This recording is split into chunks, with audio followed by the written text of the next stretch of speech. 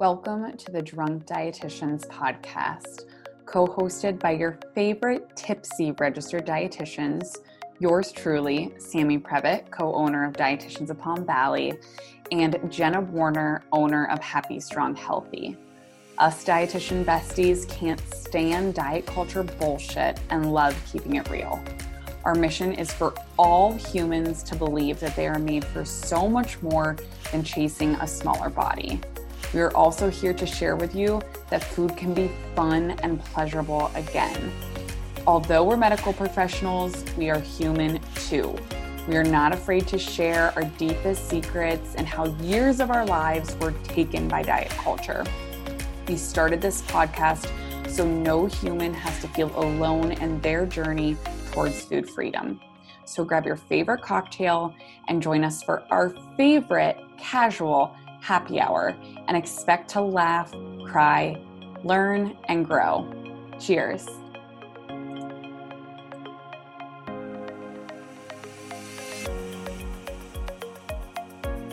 Alrighty, guys, this episode today is so fun. We had Little Liz Fitness on, and she's one of our favorite fitness professionals, and she's so smart. She's working towards her PhD.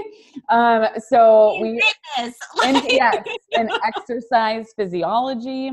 So I feel like, Jenna, this is your favorite episode. I just feel like there were so many aha moments for me in here, just in the fitness industry and world that we live in right now, just like dieting and diet culture. You know, people went to school and go to school to study the science of exercise. And then the layman human being goes on Instagram and finds a workout, matches it up with all of these things, and get frustrated or confused, like the purpose of the fitness, and abuse fitness. And I'm like so jazzed up right now, but she really just broke down the science of exercise for us and how it's supposed to work and what it's also not supposed to be for, which is primarily changing our bodies, which is one of the greatest quotes, Sam, you've ever said in one of these episodes was, talking about should I not say it? Should I make You can say whatever you want. Should I make them wait for it? But the idea of uncoupling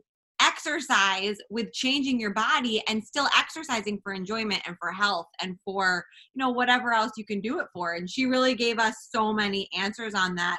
I would say that, she makes exercise realistic, fun, safe, and scientific. And that's a gift.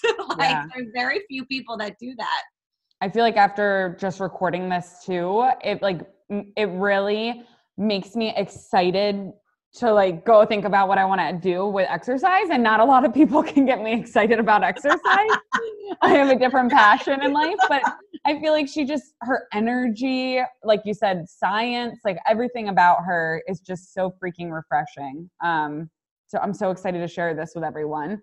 And there's a lot of science in this episode, guys. So put on your listening ears. You might want to take some notes. Glasses. There's some mitochondria talk in here. Yeah. Is, bringing us back to college.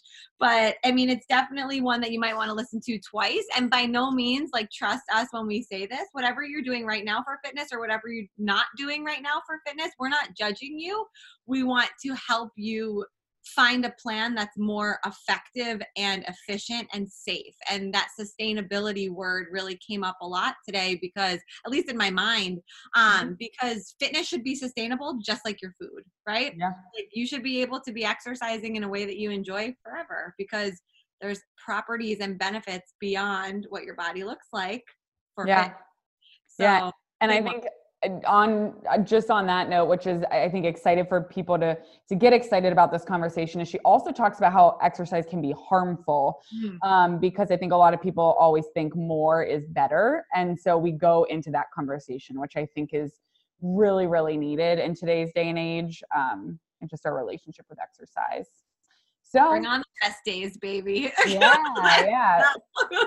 So without further ado, let's everybody jump right in. Alrighty, guys, welcome back to another episode of Drunk Dietitians. We have an amazing guest with us today. Now, I didn't even ask you how to say your last name before we started. So I'm going to need your help. I just want to say it right. So it's Alyssa Olenek. Okay, I just want to make sure I didn't butcher that. Alyssa Olenek. Some of you might recognize her more by her Instagram handle, which is Little Liss Fitness, which I love. So good. I know. So her interest in health started at a young age when she was intrigued by the potential of our bodies. Alyssa actually grew up as an athlete miles away from me in Pittsburgh, PA, which we will talk about. We didn't even know that. She wanted to spend her life teaching others her methods. She completed her MS, her master's in exercise phys, and is currently pursuing her PhD in exercise physiology at the University of Georgia. So she is extremely busy. She is specifically interested in the research of metabolism and exercise and how the two are integrated and helping us become our healthiest selves.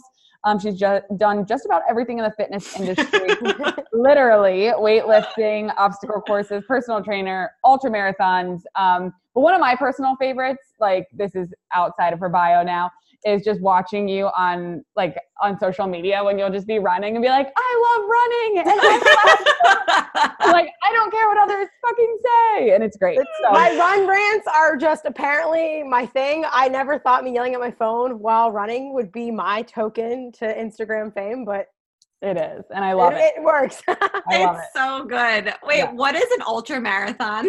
Like, that terrifies me. So it's scarier than it sounds. It's any running, so it's probably sounds scary until you do it. It sounds horrifying. It's horrifying.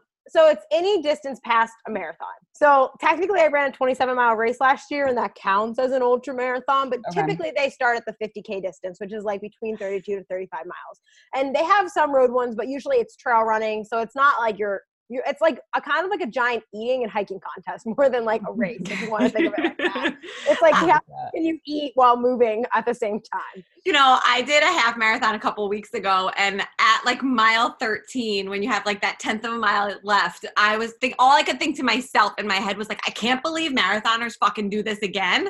And my friends were like, who have run marathons, were like, well, if you ran marathons, like that wouldn't have been your mindset. And I was like, I'm just not built for it, because that's all I could think about. It's just different once you do it. And then you realize, I can't explain it. It's like this psycho crazy thing that happens when you start doing them. You start thinking of that totally differently. Yeah. And so, but I'm terrified of running like a road marathon. I have like no desire to run 26 miles on concrete at all. Like I ran 50 miles on trail, but I would rather drag my body through glass than run 26 on concrete. So, that's so funny. Different things for different people. That's fair. That's what makes this world go around. Well, in between all of the amazing things Sammy just rattled off that you do, you also put out some pretty incredible content, and I definitely want to talk today after we do this rapid fire about the one that you posted today about like working out while sick, because I have a personal story about that when I was in my disordered exercise time, but I hear it so much more now. So your content is so relevant and it's so on point. Like you're the fitness version of Sammy basically with your posts. It's so great. But we're going to start out with some rapid fire. So I'm going to ask you a couple questions. Just answer what first thing that comes to mind. Okay. Okay. I can talk. So yeah. Vodka or tea? Vodka or tequila? I was like, well, right now it's tea, a lot of tea. Vodka gives me horrid flashbacks to college, but tequila is like the only liquor that I can just tolerate and not die from. Tequila and beer, that's it. So all day tequila. So we do call this drunk dietitians for a reason, and I just blurred my first words. So here we go. Coffee or tea? Oh man. I've been doing more tea now because I've been disintegrating my stomach lining with the amount of coffee I've been drinking with studying. But coffee is my blood type, man. I love coffee. I think I already know the answer to this one, but wine or beer? Oh, beer. What is your favorite craft beer? I saw that on your bio. I do love craft beer. And so I really like either sours or stouts, which are the most polar opposite things that you can have. But like a good fruity sour and like a coffee or chocolatey stout. Like those are like my favorite. Yeah. I'm a big stout girl. Okay. Cats or dogs? Oh, dogs. I'm allergic to cats. Okay. Excellent. Ooh. Now this one I feel like is interesting for you since you've been in both worlds, but sand or snow? Oh man. I grew up in the north and I hate the winter, but I like the mountains. So I'm going to say snow only because I rather play in elevated earth than be on the coast. I love that. That's a great answer. That is great. And then, okay, ready? Crunchy or smooth peanut butter? Oh, smooth. I always never know what we're torn on that one. I have crunchy peanut butter sitting next to me right now. I always make a snack before we record, and then I'm like, you can't be chewing on here. I know. Like, I have like a bag of frozen grapes I'm like trying to eat right now. Like, what was I thinking? All right, last one. If you could have one thing in limitless quantities that's not money, what would it be? Oh, time, baby, time. That's an amazing answer. That was by far the quickest answer. I had 4 more hours a day, and I'd be scared to see what would happen. That is amazing. I love it. Oh, that's so good. Thank you for that. Do you want to kick us off even more and tell us a little bit more about you? Really what brought you into this decorated past of fitness and where you are today with your social media? Yeah. So it's very long-winded, but essentially I grew up and I did like dance and gymnastics and cheerleading, little things, but I never really was like into exercising. I just was like, I just did those things because it was something to do.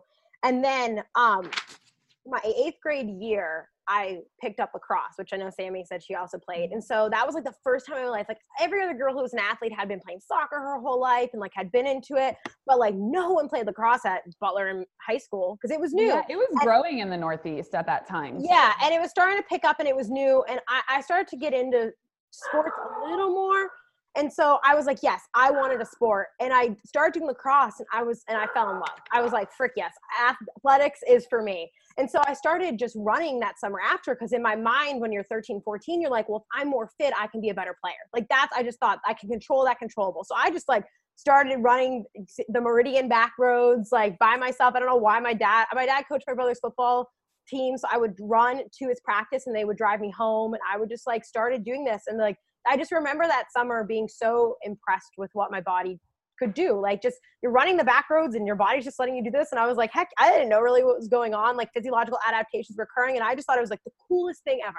And so I remember that moment. I wrote about that in my grad school applications because that just set off this spiral the rest of high school. And I was really into sports, but I love the training for sports part. Like I would stay after school and lift with the boys in the grungy basement gym and run. And like all the coaches knew who I was. Like what 15, 16-year-old girl just like runs for an hour and lifts with the boys. But like I loved it. And so that cascaded and followed me. And I just always valued fitness as a athletic pursuit, essentially, more so than like a lot of girls have a story of changing their bodies in high school, where I want to be faster, more powerful. Like I want to do a pull up, like that kind of stuff. So then I got into college and I was going to school for health science and I played lacrosse my first 2 years. And I knew that I wanted to be in exercise. At this time, I thought I wanted to be like an elite Nike Pro trainer. Like that was my career goal. But then I kind of found out accidentally I really like science. And so I was like, oh shit, this changes my entire life. What do I do with this information? And so I ended up leaving lacrosse after my sophomore year because I knew I really wanted to focus on school. That was my long-term goal. And at this point, I was lost because I didn't have a sport. I didn't have something to train for. And so I just started to accidentally fall into the world of fitness because I walked into a CrossFit gym for a month and then I would lift in my YMCA with my pit stains and my gray t-shirt and bench with all the boys. Like I just didn't give a heck. I just liked to work out and I would run and all this stuff. And then it started to just cascade and I got really into it. So I got into powerlifting and I did a strongman competition and I did some Tough Mudders. And then that all cascaded and then I started my master's and that's where I started my Instagram. But from there, I knew I was getting my master's in exercise physiology and I wanted to get my PhD. Like that was the ultimate goal, but I just wanted to train for the sake of it because I loved it. Like that's fueled my academic pursuits and then my business pursuits is that I'm just unrationally obsessed with how amazing exercise can be as a tool for so many things in our life that I just wanted to learn as much as I could about it and then like share that good word with the world as much as I could. So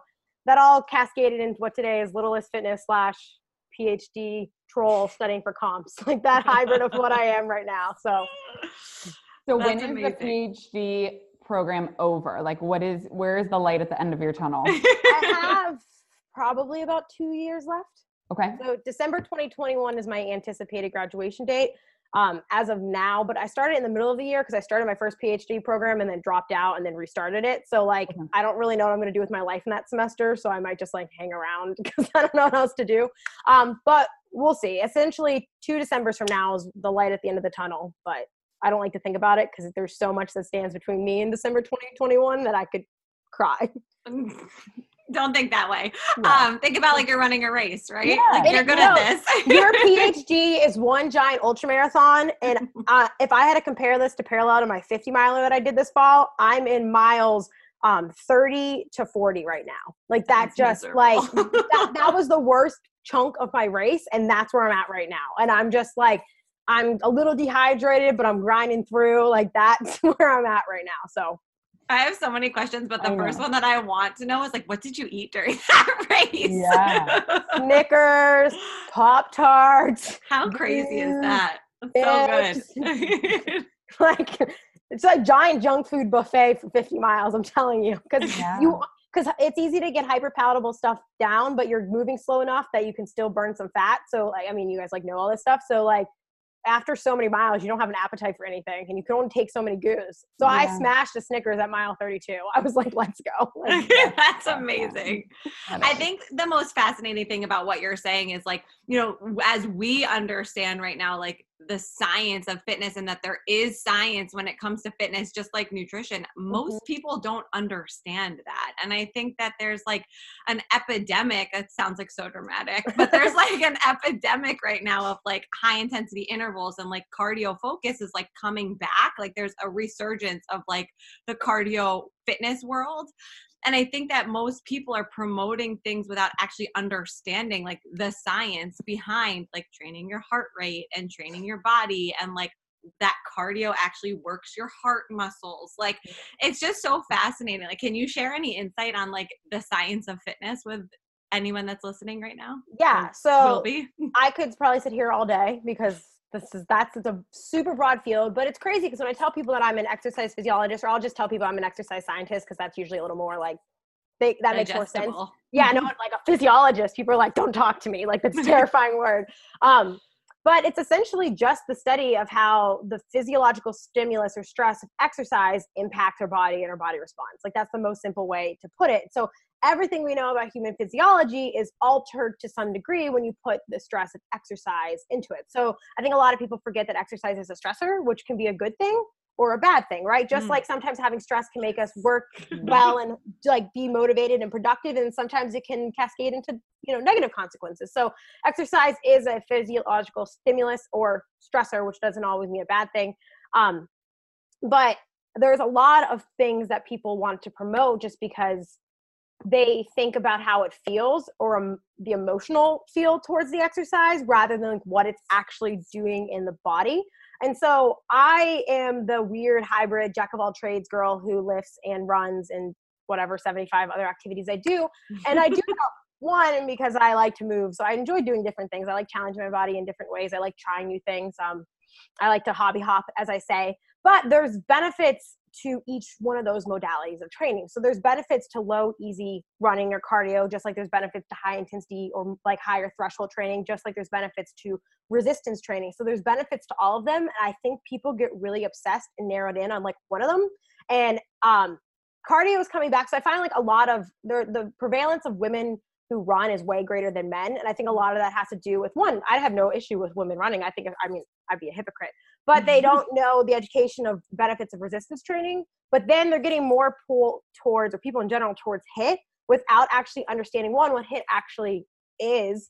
And that two, you shouldn't be doing HIIT an hour long, 6 days a week. Like that's not the purpose of it. And that's not how it works. And you don't need that much volume for it. Yes. So even now, like I joined a CrossFit gym after my last race, but I'm not doing WOD 6 days a week. Like that's just, one, I have a stressful job. So like I'll die. Like I can't do that. I like listen to my body and I do what it can handle. But two, you see on the internet, everything's labeled HIIT. Everything on God's green earth is labeled HIIT. Like you could just be sitting on the couch and be like, fat blasting HIIT workout. And you're like, this doesn't even make any sense. But people just think if you slap the letter HIIT on something, then like it's magic. And I have a million posts on this. So if anyone's listening to this, like I've ranted and raved about what HIIT actually is for enough that I'd like have quieted down about it. I feel like we should start calling it shit. Should we coin that? It is shit. It's shit HIIT. That's what it is. because it's not truly HIIT training. It's just really rapid circuit training, which is fine, but that's not the same as like true high intensity interval training is usually predominantly very cardiovascular based. So most of the research is done like on a bike or running or rowing or like an arm bike, like some sort of ergometry, like that's a fancy word for cardio equipment. Ergometry. God, I've been reading too many papers. And it's usually like I was like, what's that? Ergometry. Guys, I'm so sorry. I have been so deep in the trenches today. I love this. I read like 10 papers this morning. My brain is mush. And so it's usually like anywhere from like 15, 20 seconds all the way to like 4 minutes of like absolute maximal, like you hate your life intensity. Then it's like certain of recovery, usually between like 60 seconds to 3 minutes, depending on the duration. So that's there's sprint interval training, HIIT, high intensity interval training. And so those are the more like standardized in our field. And they have a lot of benefits for like improving your mitochondrial adaptations and like fuel utilization. So you get better at using fat as fuel during exercise in general and things like that. And better at like nutrient switching. And it has a lot of downstream health benefits because of that stress. So like I said, stress is sometimes a good thing. But those are meant to be like acute, short duration. You're only doing like 10 to 20 minutes of total work, not including the rest, like during that period. And you really don't need to be doing that more than like 3 times a week at most. And so especially when I coach women to do running and races, a lot of them will run like really hard, intense all the time. And I'm like, honestly, 80% of your cardiovascular activity should be spent doing like low zone aerobic training. And that's where you get like increased capillaries. So like blood flow, like roadways to your muscles. And then you do have benefits for like your mitochondrial muscle metabolism from low zone easy training. And then you spend like a tiny little bit of time, like 1, maybe 2, 3 tops days a week, pushing yourself in that high hard intensity. And so what we see though on the internet is this in between where people take random strength training exercises, do them really rapidly, and then like jump around in circles and call it HIIT. So, and this is even more confusing. So like a lot of like Bitspo circuits are like these weird box hop, twist around, jump, toe touch, kick in the air things. And then they call it HIIT. And I'm like, you're moving rapidly and you're exercising. That's great. That's fine. But that's not going to give you the same benefits. And then for some people, HIIT isn't even an appropriate thing to do right off the bat. It's hard. Like I think something that gets missed a lot in fitness Instagram that's said over and over and over again in the high intensity interval training literature is that this may not be safe for sedentary populations or certain clinical populations, or like this may be uncomfortable or people may not enjoy this as much. So it's okay. And it's just as comparable to like moderate to high intensity steady state exercise. And so the literature says, hey, not everyone has to do this. You can still get benefits from other things. But everyone on Instagram is like, if you're not doing 3 back chucks and a toe touch with a kettlebell for every workout, then it's not beneficial. And so there's just that disconnect. And I think people think that's like the hill that I will die on, is that is not a HIIT workout. But it's usually stuff that just isn't necessary to be strung together that gets me. And that's different from like high intensity functional training is what I'll call it, which is like more CrossFit or like high intensity training with weights. That's usually more normal patterns, like a hinge, push, pull, lift type patterns. There is warrant and benefits to that kind of stuff. And that's usually a little more structured and controlled than some of the stuff you see on Instagram. That's just literally like Fitspo Felicia doing weird kettlebell overhead backflip twist things and then calling it that. So there's not enough. I know I just tangented there because there's so many different niches of ways you can train. But I think that like for a long time, people were only sold one mode of training, and now like that changes every season. And right now that's HIIT circuit training. And everyone thinks that that's what they need to be doing 20 times a week to have health benefits. And that's not necessarily true. And it can be beneficial if done correctly, but then it can be harmful if done incorrectly and or way more than necessary, which I think a lot of people do. So I'll stop talking on my tangent now because I just unpacked like 5,000 things. No, it was so good. No, I think that hits the nail on the head. I feel like whether it's HIIT training is like the metaphorical, that's like a fad diet, right? It's like all the diets out there everyone's talking about. And then it's like same thing with training. It's like, what like HIIT classes are you doing? And you don't have to do that. And it can actually be harmful, like you said. So I think like the $1 million question that I would assume a lot of our listeners have a similar thought, and I'm sure you get this all the time: what's the best workout for me? Like, how do you answer that question? Not for me personally, but I'm saying like when people ask that, what is your exercise scientist response to that? So there's two types of responses. There, with everything in this field, I'm sure you guys see this too. There's what makes sense based on what you understand about physiology, and then what makes sense based on the fact that humans are complicated and driven by emotions and like a million other factors that are in the daily lives. So like in a lot of what I do, and this is why I like doing what I do on the internet, because so much of what in science is like, well, what makes the most logical sense physiologically? Like what is the perfect answer? But then when you put that out in the world, that doesn't fit for like 95% of the population, right? So it's great to know those things, but then people want to know that. And I'm like, it doesn't matter if I give you the perfect workout plan in the world. If that one doesn't work for you, you don't find it adherable, you don't find it enjoyable, then it fails you regardless of how perfect it is. So I think everyone needs to remember that. But I always am very adamant that like, while high intensity training isn't necessary, getting your heart rate and doing some sort of high or intensity vigorous exercise, even at least once a week or like twice a week as part of your training is good. There are benefits to that, but it doesn't need to be these 45-minute long Orange Theory classes. Like you don't have to dish out $1 million to do that. Not that I have anything wrong with Orange Theory, but like people think that that's what you need to do. I'm okay if people like steady state cardio. There's nothing wrong with that. But I am so adamant, also a hill next to the other hill I will die on, is that I would love to see people, if they can, if they have access to this, doing some sort of resistance training at least 2 days a week. That's just based off like the minimums from the guidelines, even if it's only 1 day a week. Just there's so many benefits to resistance training that you don't get from aerobic based training that I think a lot of people miss out on if they can do it. And so I always usually say like, if you do whatever you want, but if you can, load your tissue at least twice a week if possible. So like that's usually like my like scientific, where I'm like, hey, this isn't always practical for all people, so move however you can, but if you can do this, probably a good idea. Like it's probably gonna give you like a lot of bang for your buck that you might, and it gives you a lot of things that cardio can't give you, and vice versa, right? Like there's things that each one can give you that the other cannot. But I think most people tend to have some sort of cardiovascular activity in their day, whether it's just walking or jogging or like whatever they do, but sometimes they don't engage in any sort of resistance training like at all, even to the minimal degree, and they're just missing out on a lot of like the bone density benefits and muscular benefits and just general health and structural support that you get across your lifespan. So that's always like my minimum, where I'm like, if you can, please.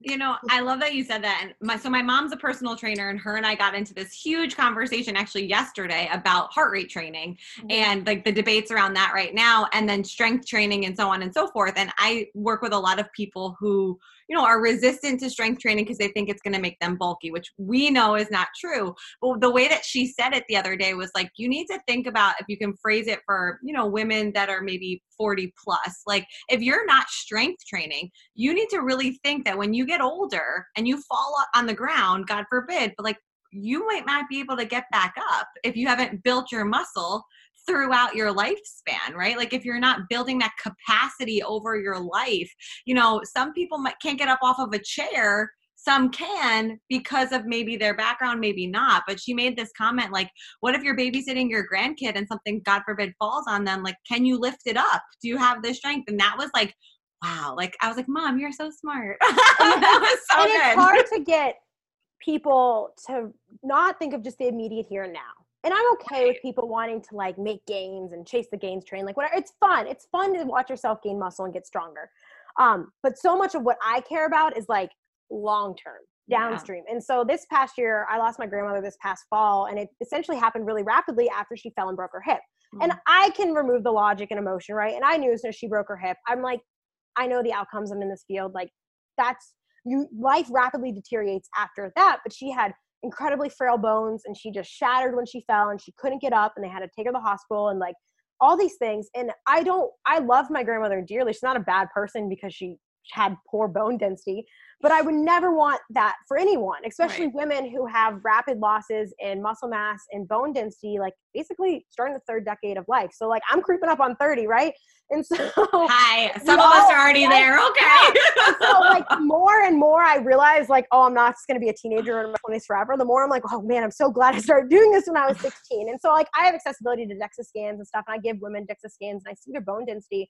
And I see a lot of girls in their early 20s who don't have great bone density, and I want to be like, oh honey, please, like, let me show you a barbell, because I want you to be strong and thriving across your entire life, because I don't really care about so many of the here and now things as much as I do is like, when you're a grandma, can you like still be mobile to chase your grandchildren, and like, if you fall, like not have to, everyone makes fun of those commercials that like help I've fallen and I can't get up, but that's a real serious problem in our country. And so many people, I mean, men and women that are old have such poor like muscle strength, and that loses like functionality and then quality of life. And so it's hard to get people to think about themselves like next week, let alone 50 years from now. But it's so true. And especially, I think there's a big generational disconnect where like women now that are younger, they're all woke in the strength training sphere. You know what I mean? They're oh no. Watch me now. Like, it's so crazy that those things can exist. But like, you get women that are like that threshold of 40 and up, like my mom and like her generation in the 50s, 60s, were like their whole life they were told, don't resistance train, you get bulky, it is bad. And then they have aerobics.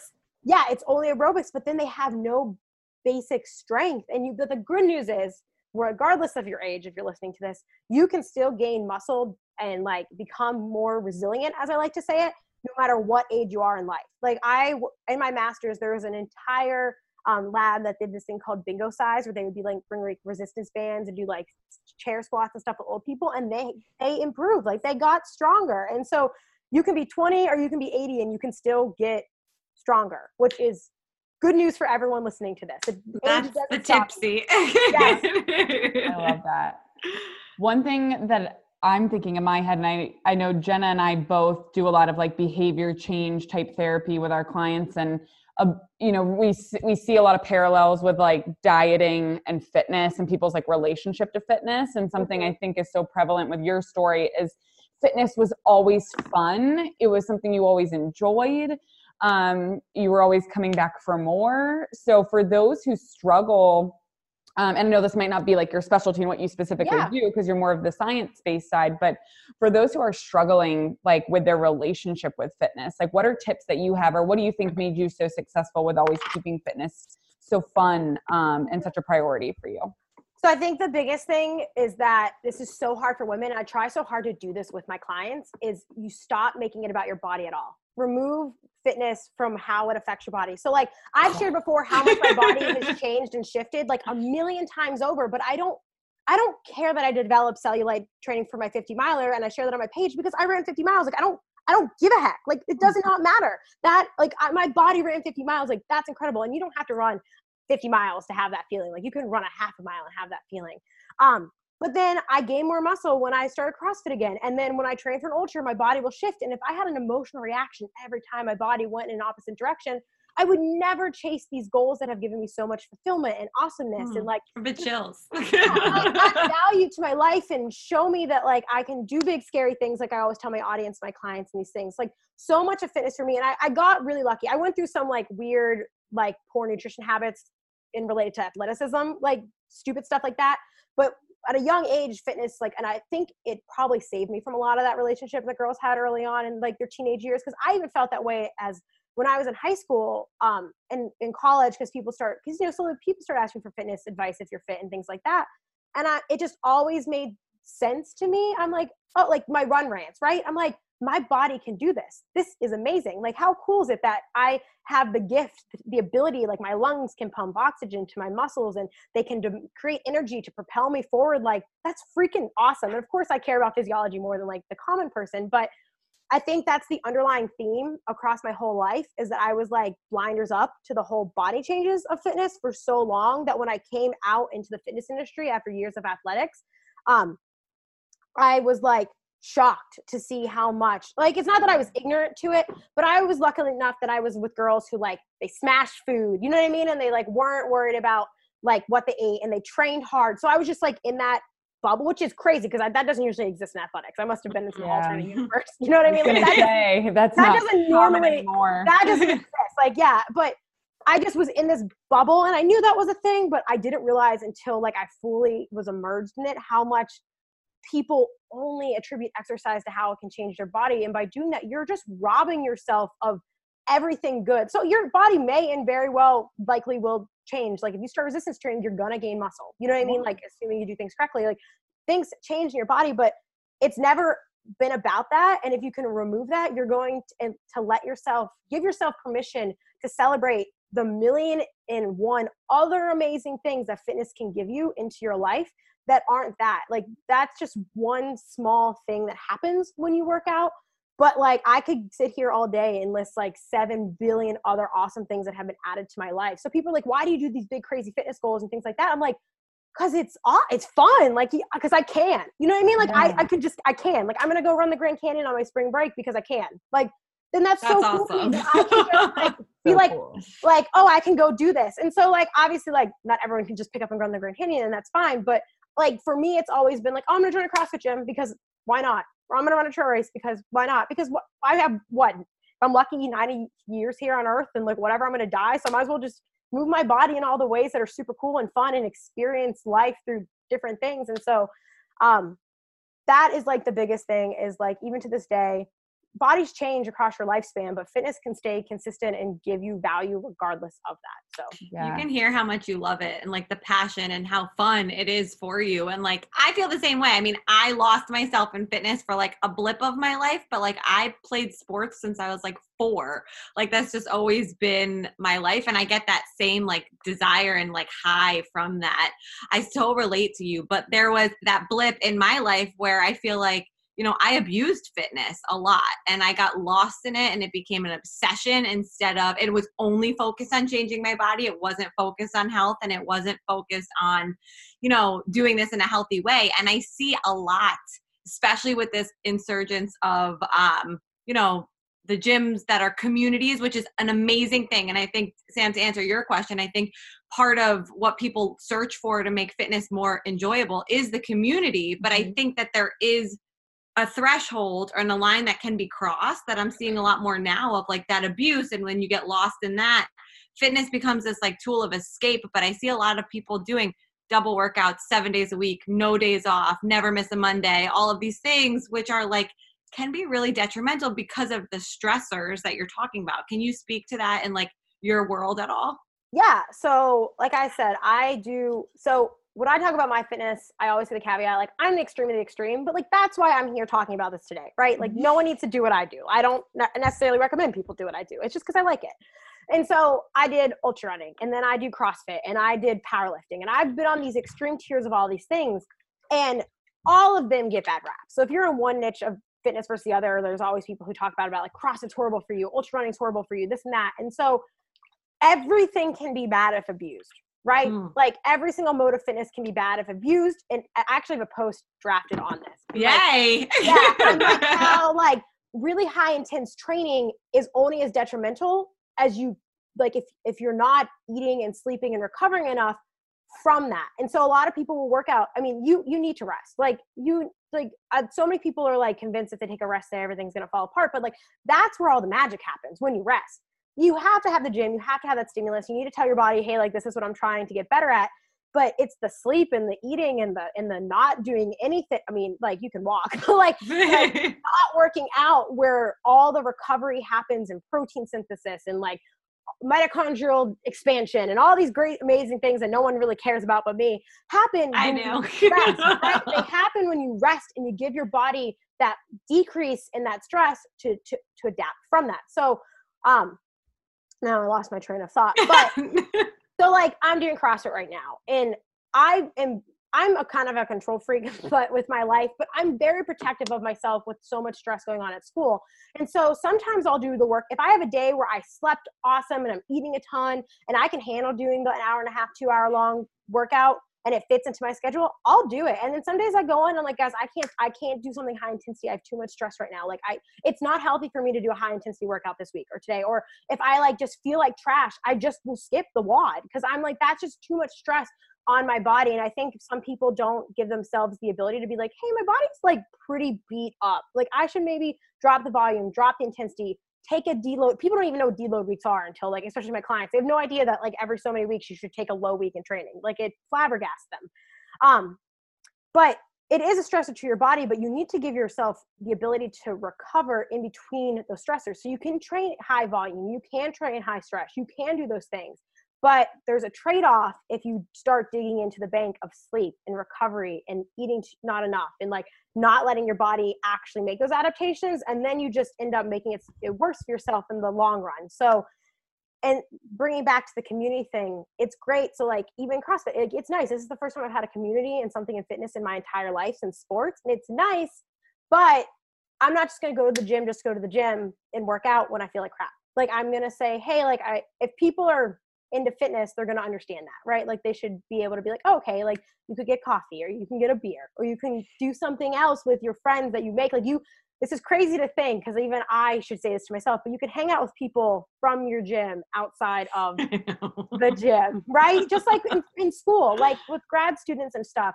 Sometimes we're like, we should go out and not talk about school.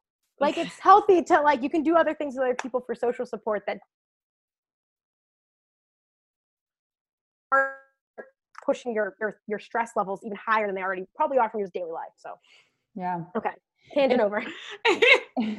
It's crazy because I hear you loud and clear, and I was actually really hoping you were going to say like one of the reasons that you love fitness so much is because the way I pronounce it is uncoupling fitness from changing your body. Yes. And that what's I think really hard for people is I guess this is where like diet culture enters, is if you think about most gyms, like what do they promote? Mm-hmm. Changing your body.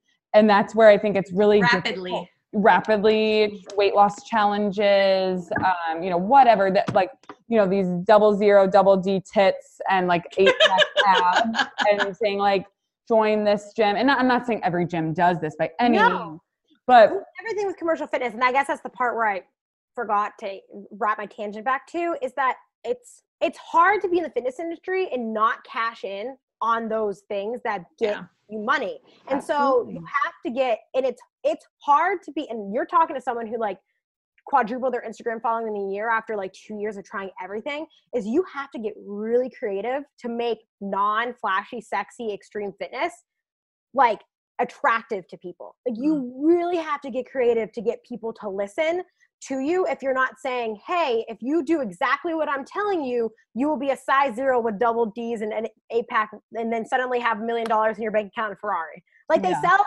So I think one of my biggest issues I had, I've not really engaged with a whole lot of this side of Instagram in a while, is that they sell like an ideal to people, if that makes sense. A lot of fitness, especially online and in gyms, is like, because it's usually not about the weight. It's usually about something people think is going to happen when they reach some sort of, like, once you look like the ripped dude in the photo, your life's going to be perfect and you're going to have an amazing girlfriend and job and be fulfilled, right? and I think so much of it is selling this ideal, but people are attracted to it and it's flashy and they want to do it. And they're not really worried about as much like consistent customers. They just need the one and done. And it's easy to do that with flashy, quick fixes. You don't need customer attention. You don't have to have a proven method.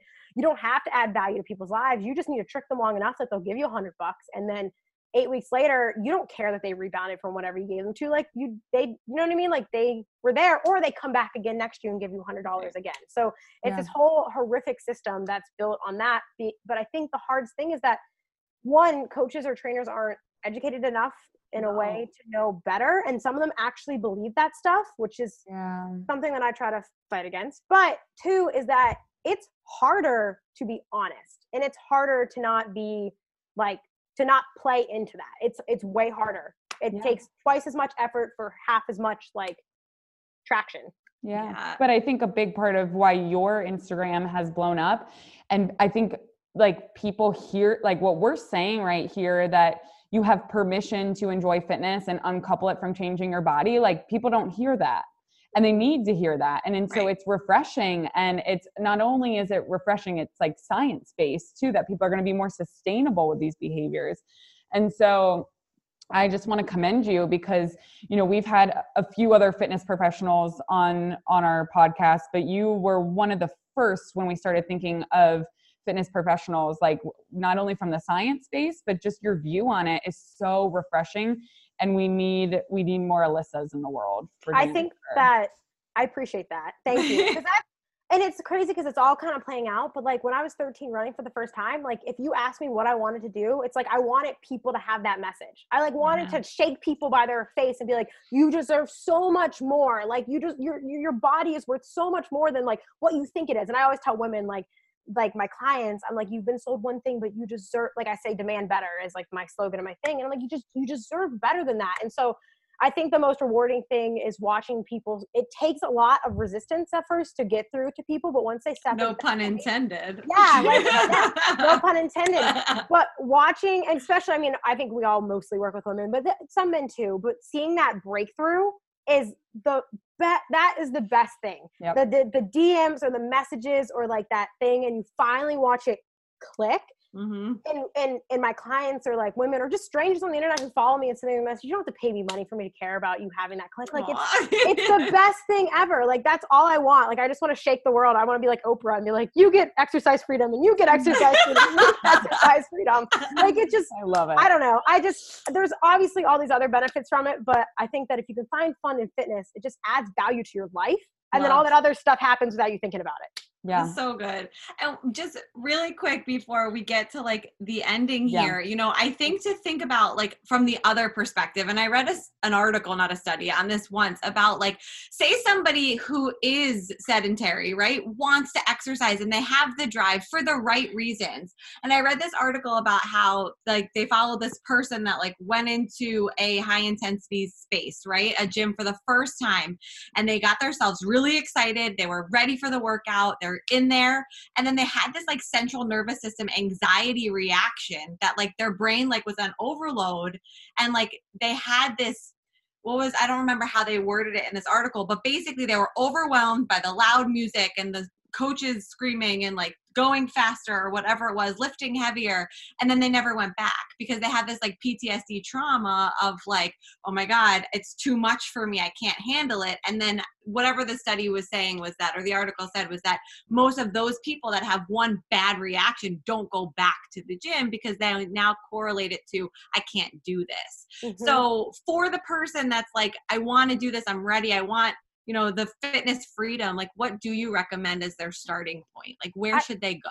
I usually tell people just start one, showing up. Even if you walk into the gym and you go for 5 minutes and walk on the treadmill just to develop the habit of showing up and being in the gym and feeling comfortable.